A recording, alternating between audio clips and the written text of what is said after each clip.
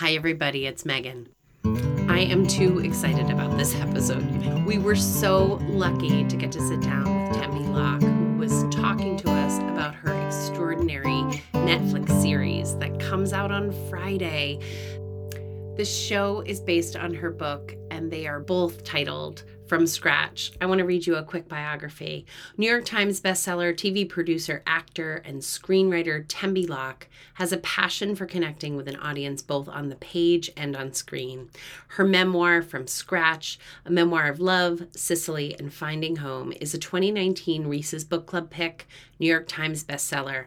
Alongside her sister Attica and Hello Sunshine, she adapted the book as a limited series for Netflix release October 21, 2022. I was so lucky that I got to watch all 8 hours of this extraordinary show, and I have to tell you, it's amazing.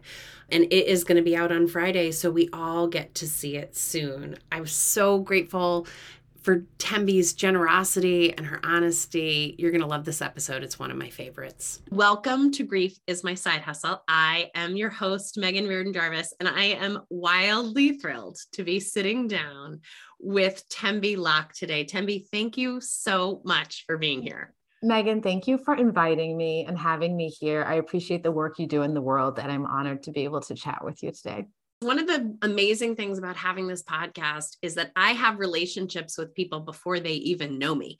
I have been following your world and your work since a shared friend of ours, my friend Sarah, alerted me to your beautiful book, From Scratch, which is now on October 21st, going to be launched out into the world on Netflix in an 8-part series. Yeah, it's a limited series, 8 episodes. It's a journey. It's like an 8-hour movie, if you will. So I'm honored to be able to share it with the world and with viewers. And thank you for bringing me here to talk a little bit about that and the book and my experience, all of it.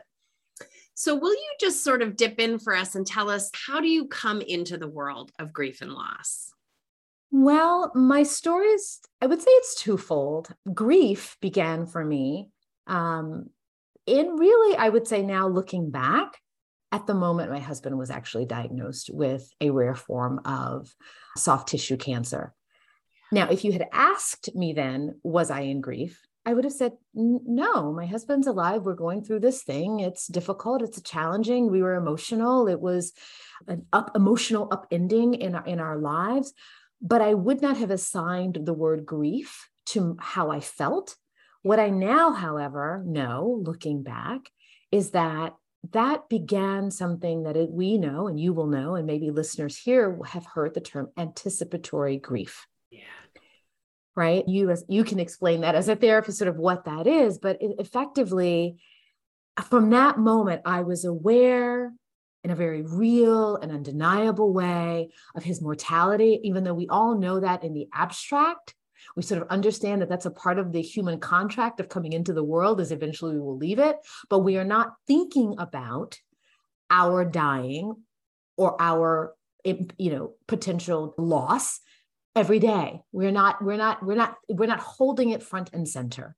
But right. When that diagnosis came, because it wasn't like, oh, this is the kind of cancer that we can treat, cut out, and you go on about your life, right? It didn't have that. There was not that medical expectation. It was like, we can try to manage this maybe and buy you more time. So I understood internally, emotionally, intuitively, that I was staring at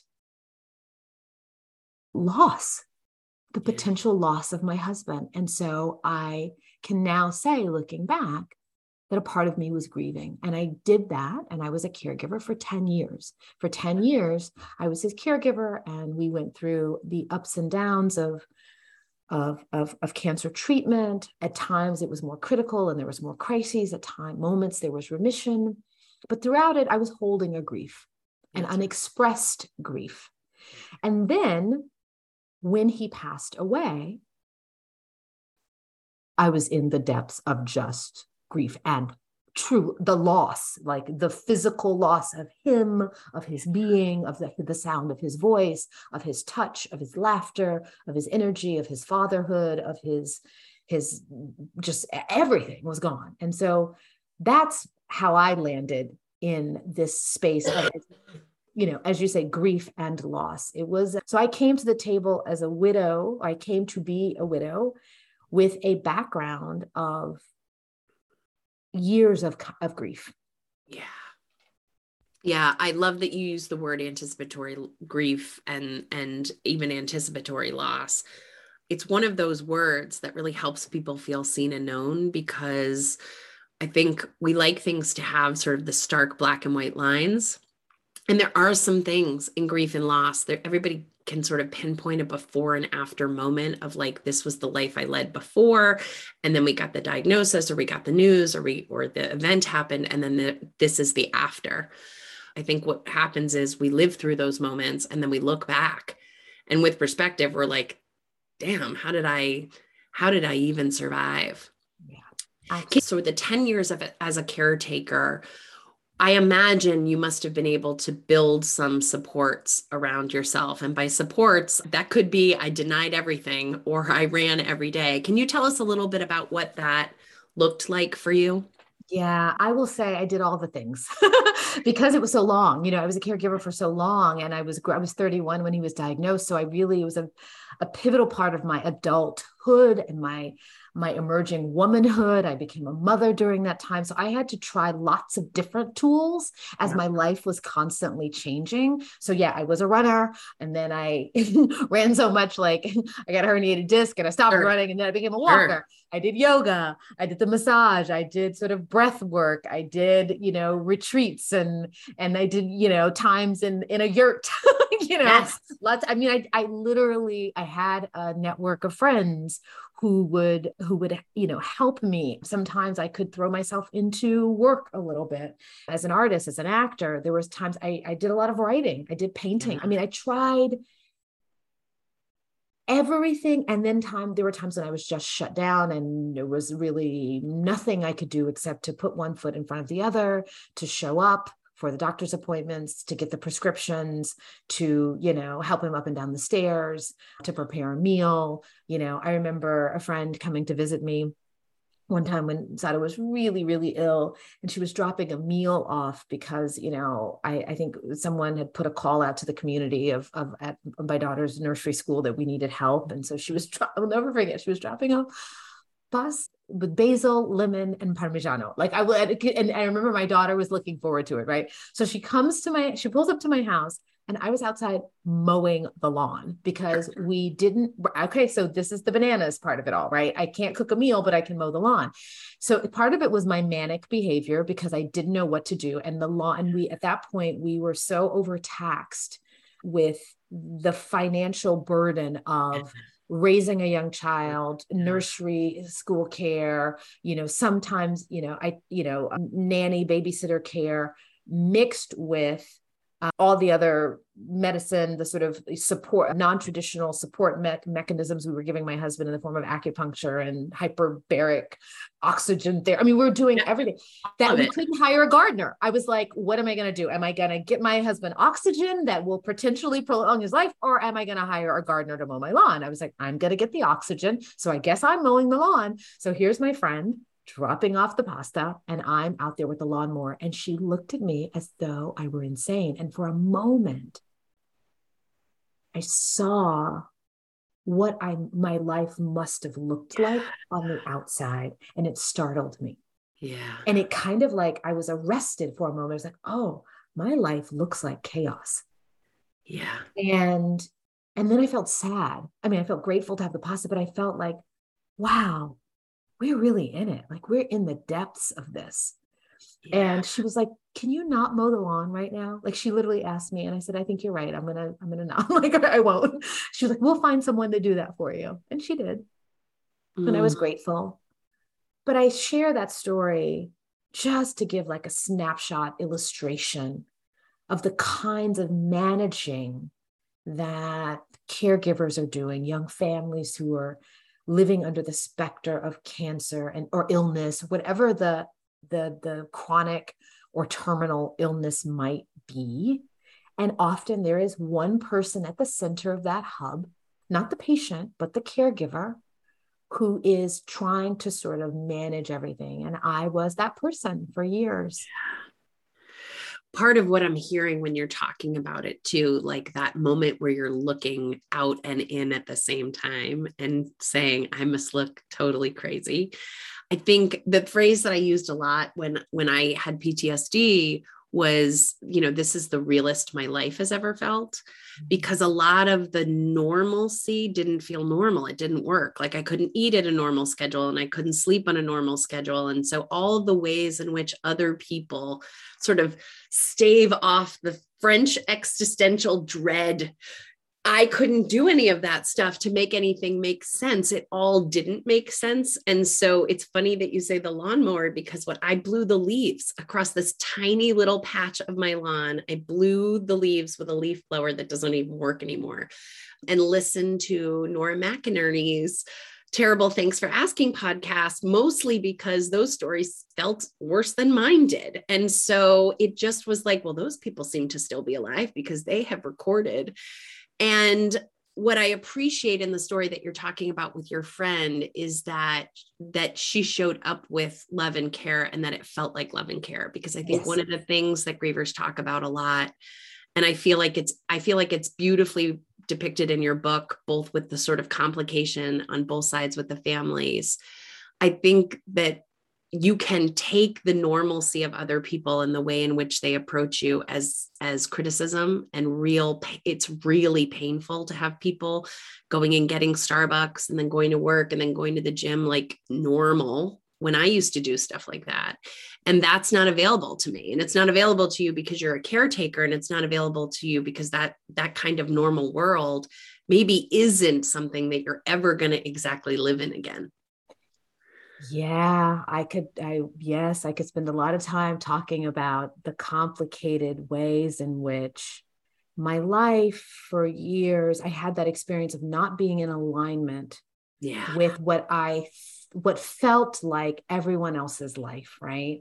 So you're running I felt like I was flowing against the current, but I was inside of my own life. Now, one of the things that internally was very helpful is that inside of my home, my love with Sado, and Sado comes from being Sicilian born, being someone who was sort of artistically inclined, who read poetry, who was he had spent his life like pondering the existential things, right? So like in a way, internally, we could talk about those things. Like I didn't have a partner who was shut down. Like he was willing to sort of hang out in this. So he would like read Rumi, we'd read poetry together, we'd read Pablo Neruda together. We would watch sort of like, neorealism films, and that became a way together that we could sort of be in a conjoined space of sort of contemplating this big experience we were going through. And then at the same time, I would go to an audition as an actress here in Hollywood, and I'd see all the, beautiful thespians and actresses and like gorgeous. And I was like, I haven't been to the gym in like a month. Like I am not this person. Like what is going on? And feeling jealous, feeling resentful, feeling maybe at times envy, if even, and maybe that's too strong a word, but I just felt like, like this isn't my life and I can't do that. And I remember hearing sort of like the just ambient chitter chatter in public spaces around things like, I didn't get this or this. And I was like, what is everyone kvetching about? Like, who cares? Like, do you really, I will say there was many days where I sat in judgment of my fellow brethren, my fellow human beings. 100%. You people don't get it. You just don't get it. That's right. And I specifically, I'm thinking you made me remember in your share of a birthday party. It may have been my daughter's 5th or maybe 6th birthday party. And everyone came to the birthday party. I'd managed to get the cake. I decorated the backyard. There was a piñata. It was like all the things. Like I showed up as the mom who could like throw the great birthday party in the midst of cancer, in the midst of it all. Yep. And people arrived. And Sado, who was too ill, I was like, you just rest. Just be present for the party. You do none of the prep. I got this. So when the people arrived for the party, everyone, of course, because he was the patient, people in our lives knew what he was going through. They were like, my God, he looks so good. He looks wonderful. He looks all the things. I look like a hot Christmas mess. Mhm. Like I was Mhm. literally like, I barely showered and been able to pull my hair together before the guests arrived. And I remember thinking, I'll be damned. He gets all the wonderful Right, compliments. right. I'm like, uh-huh. He's sitting there. He's sitting there. I'm doing the things. Yeah. And so that's, again, I share that to say it's okay. It's totally Yeah. okay if you have those thoughts that pass through your mind. I mean, I told him about it later. I was like, oh, so you get all the compliments and I just look like, shit, basically. And we could, at least with him, we could laugh about it. We could hold it lightly. And I think you need that. Yeah. And hopefully you have someone in your life, if it's not the patient themselves or your partner, someone, a best friend, a sibling, a coworker, someone that you can like let it all hang out with and kind of laugh is so necessary to get through these times.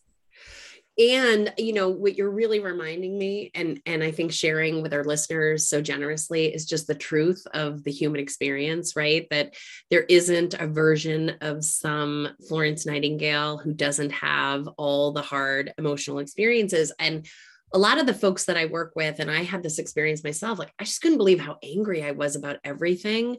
And to sort of understand that like anger is just an electrical current that's lit up inside of you. It's not there to be judged. It's just one of the fires of emotion. But my anger really was directed outwards. I had plenty of guilt and my own stuff directed inwards, but I sort of like hated everyone all the time.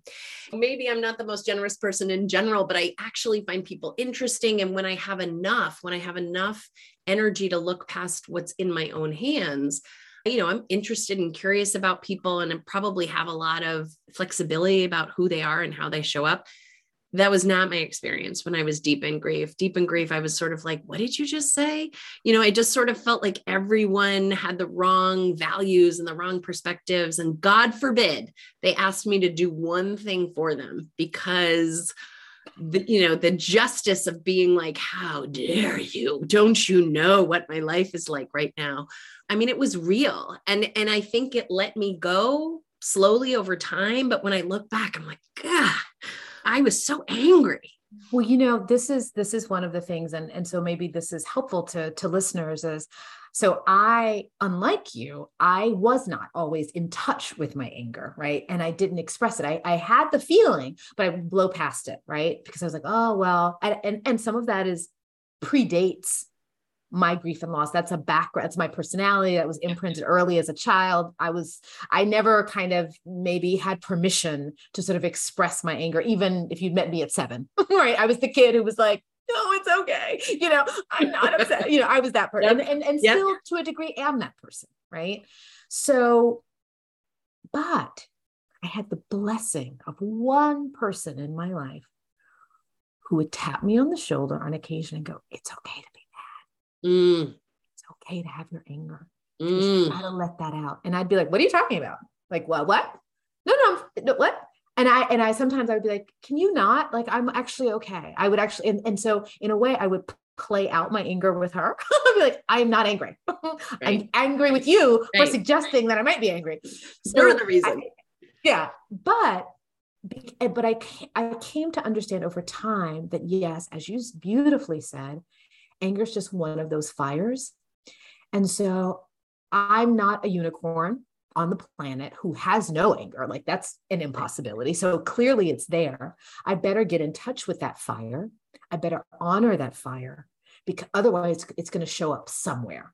And so over time, I began to, with intentionality, get to know and befriend my anger and to allow it a place to express itself so that it didn't turn inward in the form of depression, because anger unexpressed will turn inward in the form of depression. Right. So find a place so if any listener out there is a Tembi, right? Someone like me, and there are a lot of people out there, right, who don't have permission always to express it. And by the way, I had to learn to practice this with my daughter, who was 7 when her dad passed. And I could see in her and her 7-year-old self, she had a hard time expressing her anger. So I would be like, we're going to have a pillow fight.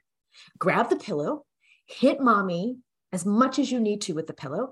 Mommy's going to hit you back and we're going to just get it out. Right. And we would play out that to release some of the energy. And I hope what I was modeling for her was a way to let it out, as I was also trying to model for myself. And then I would do other ritualistic things to let out my anger, because I knew it was one of those feelings that was a little, what I wasn't as in touch with. And you have to be in touch with it. I want to ask a little bit about writing the book. And I do want to say to you that when I was reading it, and it's not really a spoiler, right? We know that your husband dies. God, the writing of that period of time, I mean, it wrecked me. It wrecked me like the ugly Oprah, all the things melting off your face. And I put the book down and I was like, I don't know if I can come back to this like that. This is, and I think part of it is there's such a rich love story. And in watching the Netflix, it's 8 hours. So it really luxuriates in letting us fall in love with both of you. And I feel like you did that. The story starts in Florence, and you do that. You really demonstrate and show the magnetism of what draws you together. And it becomes this, I don't know how to describe it, but like very small, crisp story of really, it feels like the two of you with some periphery folks, and then with your daughter. And then in that particular scene, it just feels like it is the threads of every person that has ever mourned a person ever. You tell me about writing that and how writing came into the process of grieving for you. So first, the one thing I will say is that writing that part of the book was very hard. So when you talk about reading it and being like, I don't know if I can come back to this. Yeah. I could spend a whole, if we were just drilling down deep into the writing process, I would share with you the fact that that was a section of the book that I wasn't sure I always hesitated with early on about whether or not to include it fully, because I was scared that it might do the thing that you just said. The reader might stop and be like, whoa, okay, I'm not on board for this too much, and like not read anymore. Yeah. But then I also understood that in order for the book in order to fulfill my heartfelt desire and the purpose of writing the book, and to be truly transparent in all things, I would do a disservice to the reader and the book. Yeah. If I didn't just go there. Yeah. So then on the page, I said, well, I'm setting the stage. I'm saying, hey, here's what you can expect, reader. We're going to go there in all the ways. And if you can hang out with me there, there's the promise of something beautiful, but we have to acknowledge this. And because that part of the book comes just after, that chapter of the book comes just after I've given you all the love of the upstart, that there's the love to come. So I'm holding two things side by side, bookend, the chapters go hand in hand. So I'm always, because I believe that's the way life is that both things are happening simultaneously. So that sort of two-handed approach to living is something I knew I had to sort of offer up on the page. So when we came to adapting the series, I understood the same thing is true. We're now just on it's a different medium, it's a different artistic form, but the same thing has to be true. And so just as in life, my world, and I think for many people, you have this great big life, right, that you're living and you're having, and it has all the people in it and the friends and the coworkers and the family and all the things. And then a diagnosis happens. Yeah. Things change. But when death comes, life gets reduced down. And it becomes very intimate, very quiet, very interior. And that is a universal experience. It is. You're exactly right. And so even though on screen you see what is happening to Amy and Lino and their daughter Idalia, the three of them, that family unit, which is now forever changing and changed. And it is the experience all of us have in grief. Grief feels like, I explain it, or I've talked about it as, in those early weeks after Sado passed, I felt as though someone had locked me into a deprivation chamber. Yeah. And what I meant by that, what I mean by that is that all of my senses felt shut off and cut down. I felt like I couldn't smell, taste, feel, hear, sense the world in the same way, that I was in some siloed bubble chamber and the whole world just kept going around, but I couldn't navigate it in the way that I understood. And so we wanted to the degree that we could as storytellers, render a sense of that on screen. So sonically, the sounds change. The silence falls over the episode, the characters. And, that was one of the things that we really hope, and I hope as viewers watch it, that they sense that, but they also always know that there's the promise of something also there. Yeah, the hope, right? So when I went back to the words, it's because I couldn't stop thinking about the story. And that, again, what we're always trying to offer someone is the understanding that even though we haven't been taught how to do this, even though it's untenable and impossible, people seem to do it all the time, which means it's actually an innate human experience to survive. And that's when I came back to your words. It was because I knew you survive, and already the loss that I felt on your behalf, and with my own empathy from my own experience, I just didn't want it to land there, right? I wanted there to be more life that we get to live. And I wanted to tell you that. So I teach a grief writing class that's process to product, which is about writing for the purpose of processing through, so that you can have your narrative, that you can say to somebody, my husband died of cancer, 6 years ago, and not have it destroy you the way that it does in those early days. But I use some of the description from your text to help people understand in the period that we're talking about, that grief is this 5 senses experience. What I do in my day job is teach people about how, the amygdala enlarges and it impacts the hippocampus. So I just sort of talk about the neuroscience of why you don't feel like you can sleep or eat, or all those things that happen to our brain as we're trying to relearn the world, literally relearn the world in a way that is totally new. But you have some language in there that is really, it's like the artist's language. It's the way in which, an artist notices color and light and all of it's in there. And it's really tangible for people when I'm saying, listen, here's how we want to think about this. Often the image that I give people is grief is a little bit like walking around wet.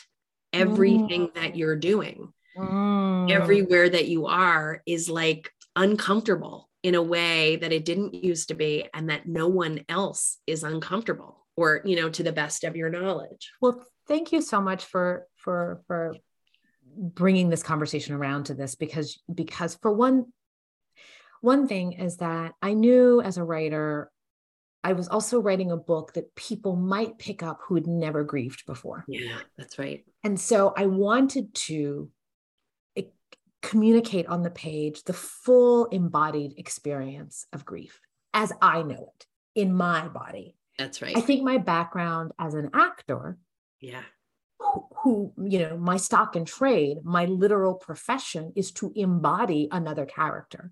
And I have to do that with all of my senses. And I saw my grief in some ways as a new character in my life. Not that I was playing the character, but that this was something I had to sort of understand. Yeah. The same way if I'd gotten a script and I had to break down, I didn't know anything about this character I'm about to play. I was like, oh, grief has walked into my life. I don't know anything about grief. It has never hit like this. What the hell is this? So in some ways I was like, well, and it's not going anywhere. The sort of, as I understand the world, as it's been taught to me, he's not coming back. And so the grief isn't going anywhere. And if it's not going anywhere, then I better get to understand. I better get to understanding. Basically, I better get to figuring out what this is. And so when I began to write the book, so I spent years doing that, right? Yeah. And it was 5 years after my husband passed before I began to, in earnest, write with the objective of a book. That's right. I had been writing all along, processing my feelings, the Yeah. exact thing that you teach your students. I had been doing that for myself, just in the form of journaling, right? And I was taking writing classes, again, not with the purpose of a book, but because I thought, like, I need to wrap my head around this Yeah. experience. So when I came to write about it, I literally did what I do and what I had been trained to do as an actor. Is I said, well, okay, what does the grief feel like on my skin? That's And I would right. ask myself those questions and I'd take notes. Then I'd be like, what does it sound like? Take notes. What does it look like? Take notes. And then I would use that to sort of become the description of it on the page for the reader, so that if you've never experienced it, or if you're the person adjacent to someone who is deeply grieving and you read from scratch, you go, oh, that's what the world That's what feels like that's for like. him. Yeah. Oh, now I get it. Now I get it. So I felt like in many ways, the book and the series are about translating experiences, right? At the literal level, sometimes of language, like there's language translations. There's the translation of like, what does it mean to be in a place you've never been? But there's the translation of what does grief feel like? And Yeah. so I thank you for acknowledging that and for talking about it, because it's a real thing. And disembodied grief, Yeah. when we don't embody our grief, there's a cost to that. That's right. And That's as right. I'm sure you know. Yeah. And what I'm thinking about when you're talking about this is, you're describing, I think, in artistic language, the same thing that we try to do in the therapy room, which is slow down and get very specific about naming and sort of claiming. I always think about it as like duck, duck, goose, just sort of touching the like, oh, okay, well, my body feels rigid. I have lower back pain. I haven't eaten properly in a long time. I don't have the same sleep. I feel disconnected when I go places. That five senses experience sort of is the truest form of grief. And it's the thing that people are trying not to feel, or they don't know quite how to feel, right? Like they don't know how to get into it and be able to communicate. They'll just say, I feel crazy. And someone says, what do you mean? How can I help you? And like, so when you're describing it almost like the other side of the coin, which is to the artistic purpose of being able to communicate it for the sake of others, but really getting to know it for yourself. And there's a kind of therapy called IFS therapy that talks about our parts, all the different parts of us. So the part that's a mother, and the part that's an actor, and the part that's, a dancer or whatever. The way that I feel about it is sort of like I grew a grieving part, that it may have been there my whole life, but it had to come up and like drive the bus for me. And I hadn't really ever met it before. And my grieving part had a fair amount of anger that it came to drive the bus. And, I'm 3 years out from my mom's traumatic death, and that, it's different now, and it will continue to be different. It will continue to grow. And I think, again, just putting voice to that and letting people know that 5 years later, even after doing a lot of process writing, there's still so much value in the product writing of the story. Right. I want to ask you about what the experience is like, because I think very few people live what you are living right now, which is watching your lived story go from book to screen. I mean, I have to tell you, I think Zoe Saldana is the most extraordinary actress ever. But when she came out in your wedding dress, Tembi, I thought I was going to lose my mind. I mean, the cover of your book and her in that dress are two identical. And I just thought, what is the meta value on this experience for you? Like, how crazy must this feel to see this depicted in this way? I need a beat. I need a beat. Thank you for asking that question. Yeah. And I will try to be as articulate as I can about an experience that kind of defies articulation. And specifically to the moment that you just referred to. Yeah. The wedding moment. There's 4 places in the series that are almost frame by frame recreations. Yeah. 4 places in the series, and one of them is the wedding Yeah. scene. And Zoe is wearing an exact replica of my wedding dress. Yeah. And when I saw her come on set wearing it, I have a therapist. Thank God. I have a therapist and I have a lot of people in my life. And so I was sort of intellectually prepared. Okay. As a widowed person, like, okay, I know, and as a producer, I was like, I know that the actor who's doing, I know like we all are in agreement that we are recreating, like, so I'm on board intellectually for all of that. Yeah. But then the human widowed part of me to actually see it and to be triggered by it, now I have to process that experience as a human being. Yes, I know intellectually we're playing and this is all in the professional realm, but now I'm actually having a very human experience of trigger, of being thrown off, of like not understanding actually what is actually happening here. But we're on the set and there's hundreds of people and people are asking me questions, but I'm also like, wedding dress. Yeah. So I have my sister. Yes, she co-produces with you. Yeah, and she's a showrunner. And so I had someone sitting next to me who with a look could look at me and go, I know what you're going through right now. And she grabbed my hand and she held on, she just held it so tight. And I felt so supported and so seen. And I was like, this is going to be okay. Like, we're going to do this. And I kept coming back. And so I had throughout the filming moments like that, where it would just be like, I got to hold your hand because this is uncharted territory. No one here is having the exact experience I'm having. I also don't have anyone in my life that I can reach out to. Like, oh my God, you've had this happen to you before. So tell me what to do. Like, there's no one. So I'm in uncharted territory. And what I would do in moments like that in the filming is I would step away from set. And often I would find a quiet place, sometimes under a tree, sometimes in a quiet room. When we were filming in the hospital, I went to an upper floor of the hospital, and I would say a prayer. I would say a prayer for all that was, all that is, and all that ever will be, that is bigger than my understanding and intellectual capacity. And I would just stand in gratitude for all the forces that came to be to allow this moment. And also acknowledge the humility and the gratitude that all of these people, all the 200 or so people who were on set at that moment, in service of a love story and in service of a memory of Sado. And I thought, well, this is a trigger for sure, but it's also something kind of beautiful. And so both things are happening. I'm both triggered and honored. I am both in gratitude and in awe. I want to cry, but I also want to smile.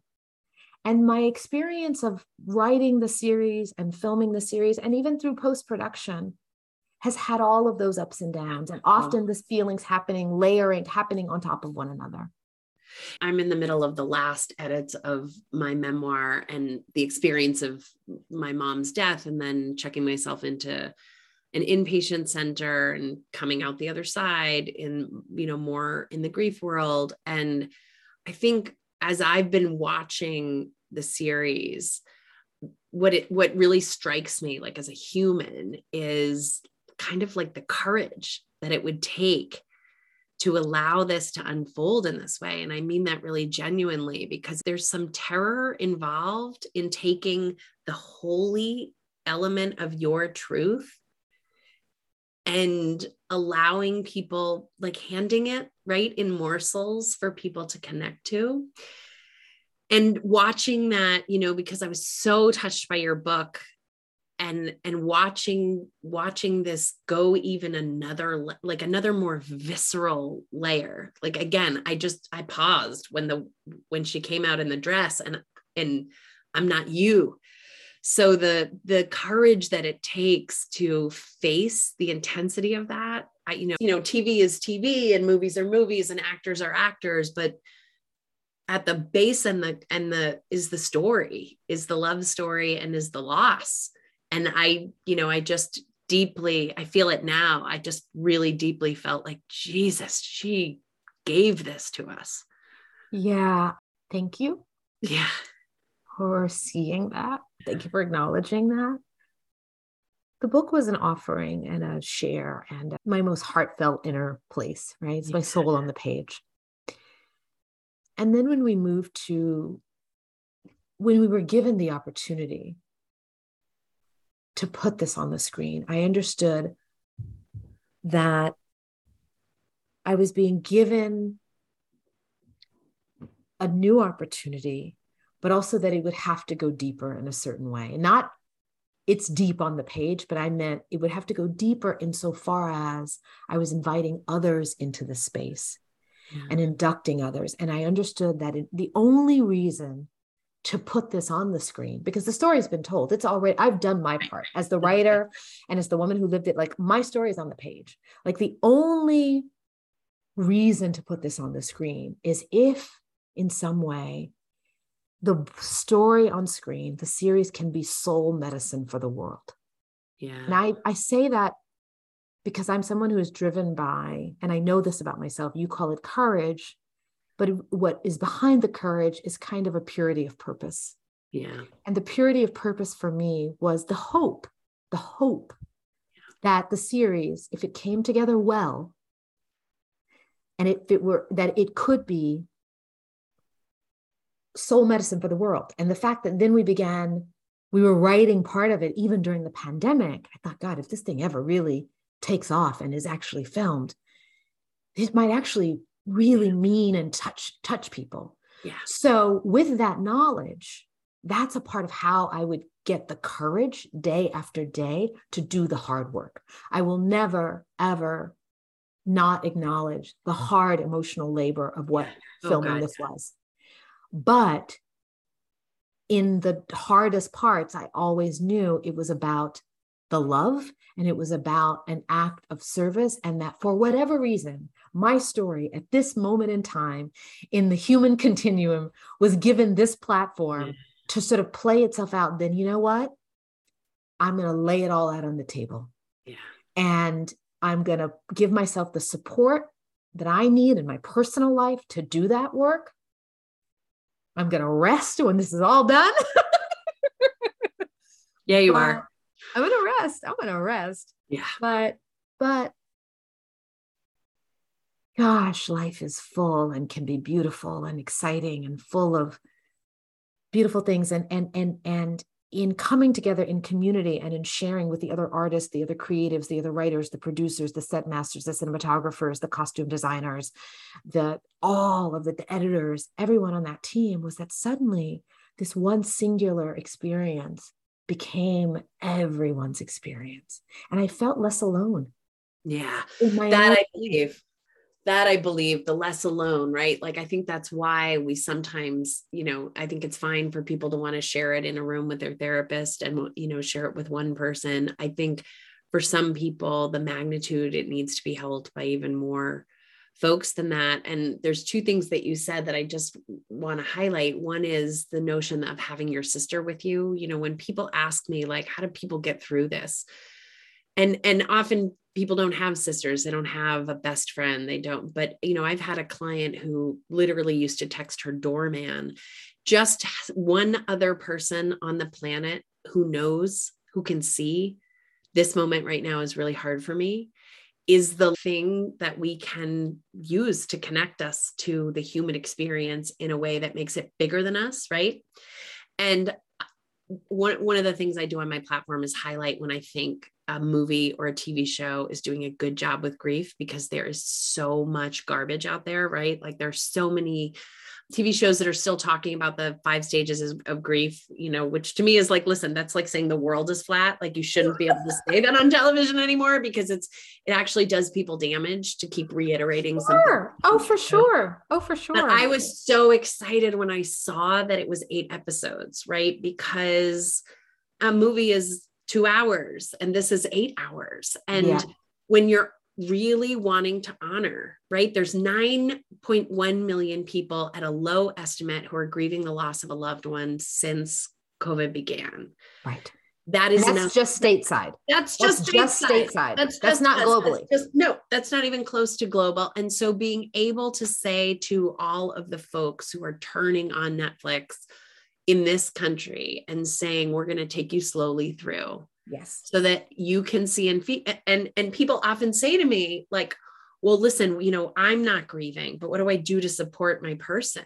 And I say the same things, which is like, pick up a memoir, because that person has worked unbelievably hard and dragged themselves to the bottom of the pool and back up to get you to the words that you need to connect with.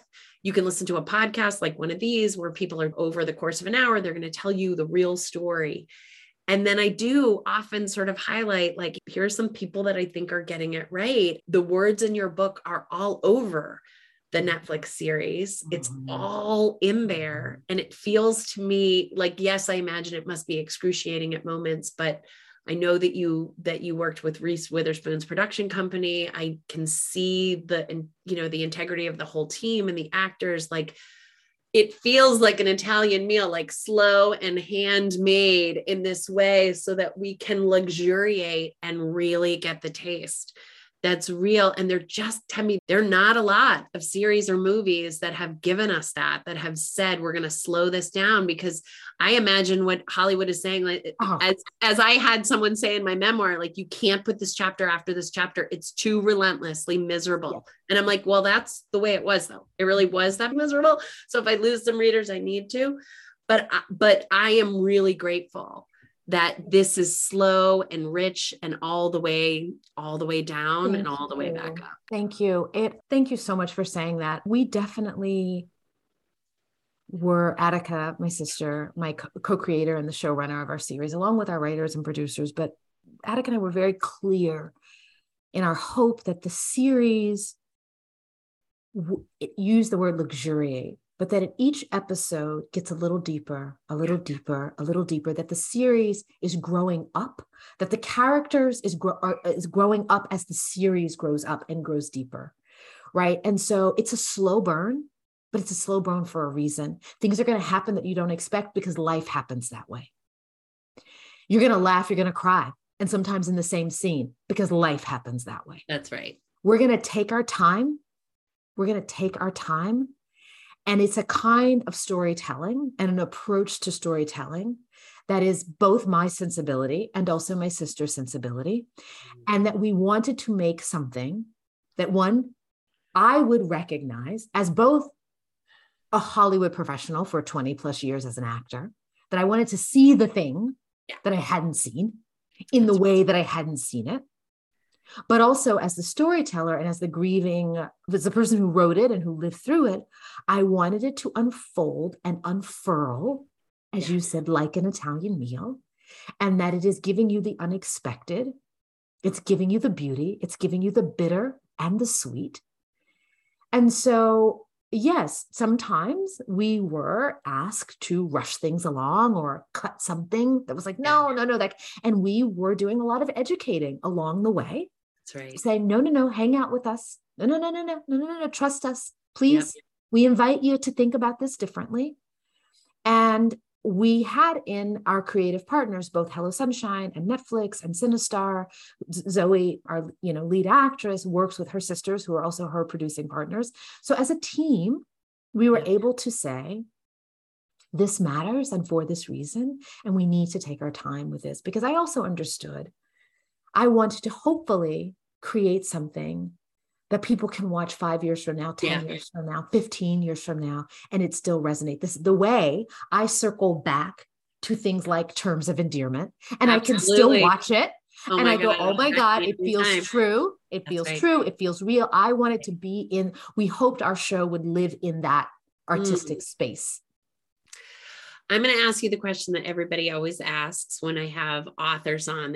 They ask the questions of, how did the rest of the people deal with their descriptions and their casting and I'm interested in what you're, because one of the things that I think the Netflix series really does sort of do slowly is give you a little bit more time to expand his family and your family. But did Attica get to cast herself in the show? Is she happy with the descriptions? Is that, yes. Like, so here's the thing. In the book, in the form of, everybody was happy with the book. Everybody who read it, happy with the book. All that's good. Right. And then when we got to the series, So Attic and I co-wrote it and co-created together. So we're co-creating the characters that are sort Yeah. of sketches of us and our relationship. And yes, we both knew immediately Danielle Deadweiler, who's the woman who plays Zora, who's the character of Attica, my sister in the series. We knew instantly she was the person because she just had this kind of energetic quality that we were looking for, which is the both the humor and the pathos, the sort of wry sense of humor, the fact that she could, you know, make us go deep and then hold it lightly, all like in an instant. So, and also we told our families that the people on screen, and this is one of the reasons why we changed the names of the characters for the series, is we knew that they were going to have to do things that never happened in real life. It was going to have to be, they were going to have to turn up the drama. Hollywood it. Yeah. It's going to have to Hollywood it a little bit, right? And so I didn't want my parents to be beholden to sort of things that happen on screen for these characters. So we changed all the names and we told our family, look, there's going to be more drama that ever happened on screen, but we're going to maintain the truth, the energetic truth and the emotional truth of everything. And so everybody's, you know, totally fine with it. It gets to be fun. We have to wrap up just because we've talked about grief as also having this really hopeful note. I know that you have had some really exciting changes in your love life. Do you want to just share that with folks? Yeah, I am happy to say I have repartnered, which is not something I ever imagined or, you know, could not have wrapped my mind around, but even the possibility of that. But I'm very grateful for that. My daughter is doing well. And, you know, there are people, and I'm specifically speaking to widowed people who may choose or want or desire a repartnership in their life. And there are many widowed people I meet who don't. That's and either is fine. It is very personal. But if that is something you want, I could not have imagined it. And you may be at a place where you can't imagine it for yourself.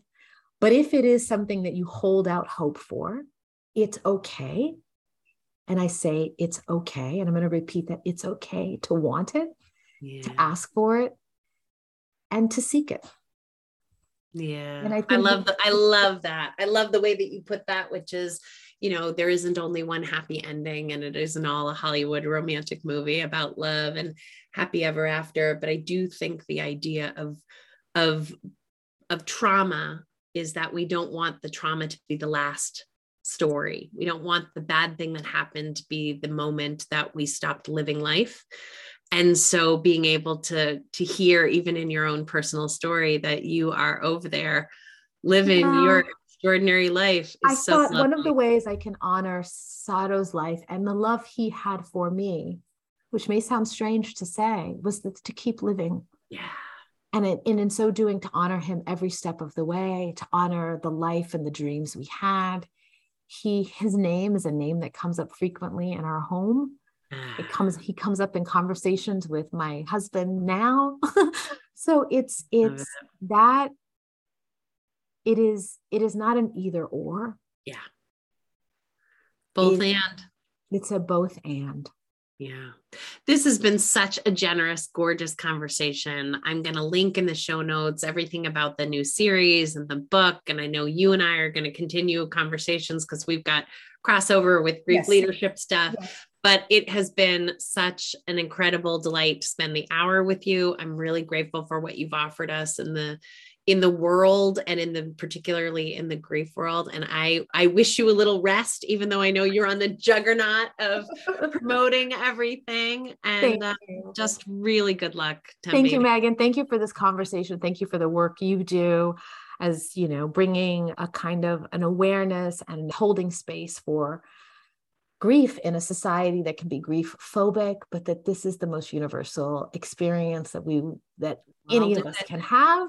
Yep. So thank you for this delightful conversation. Thank you. All right. We'll talk soon. Thanks, Tiffany. Well. Okay. Bye-bye.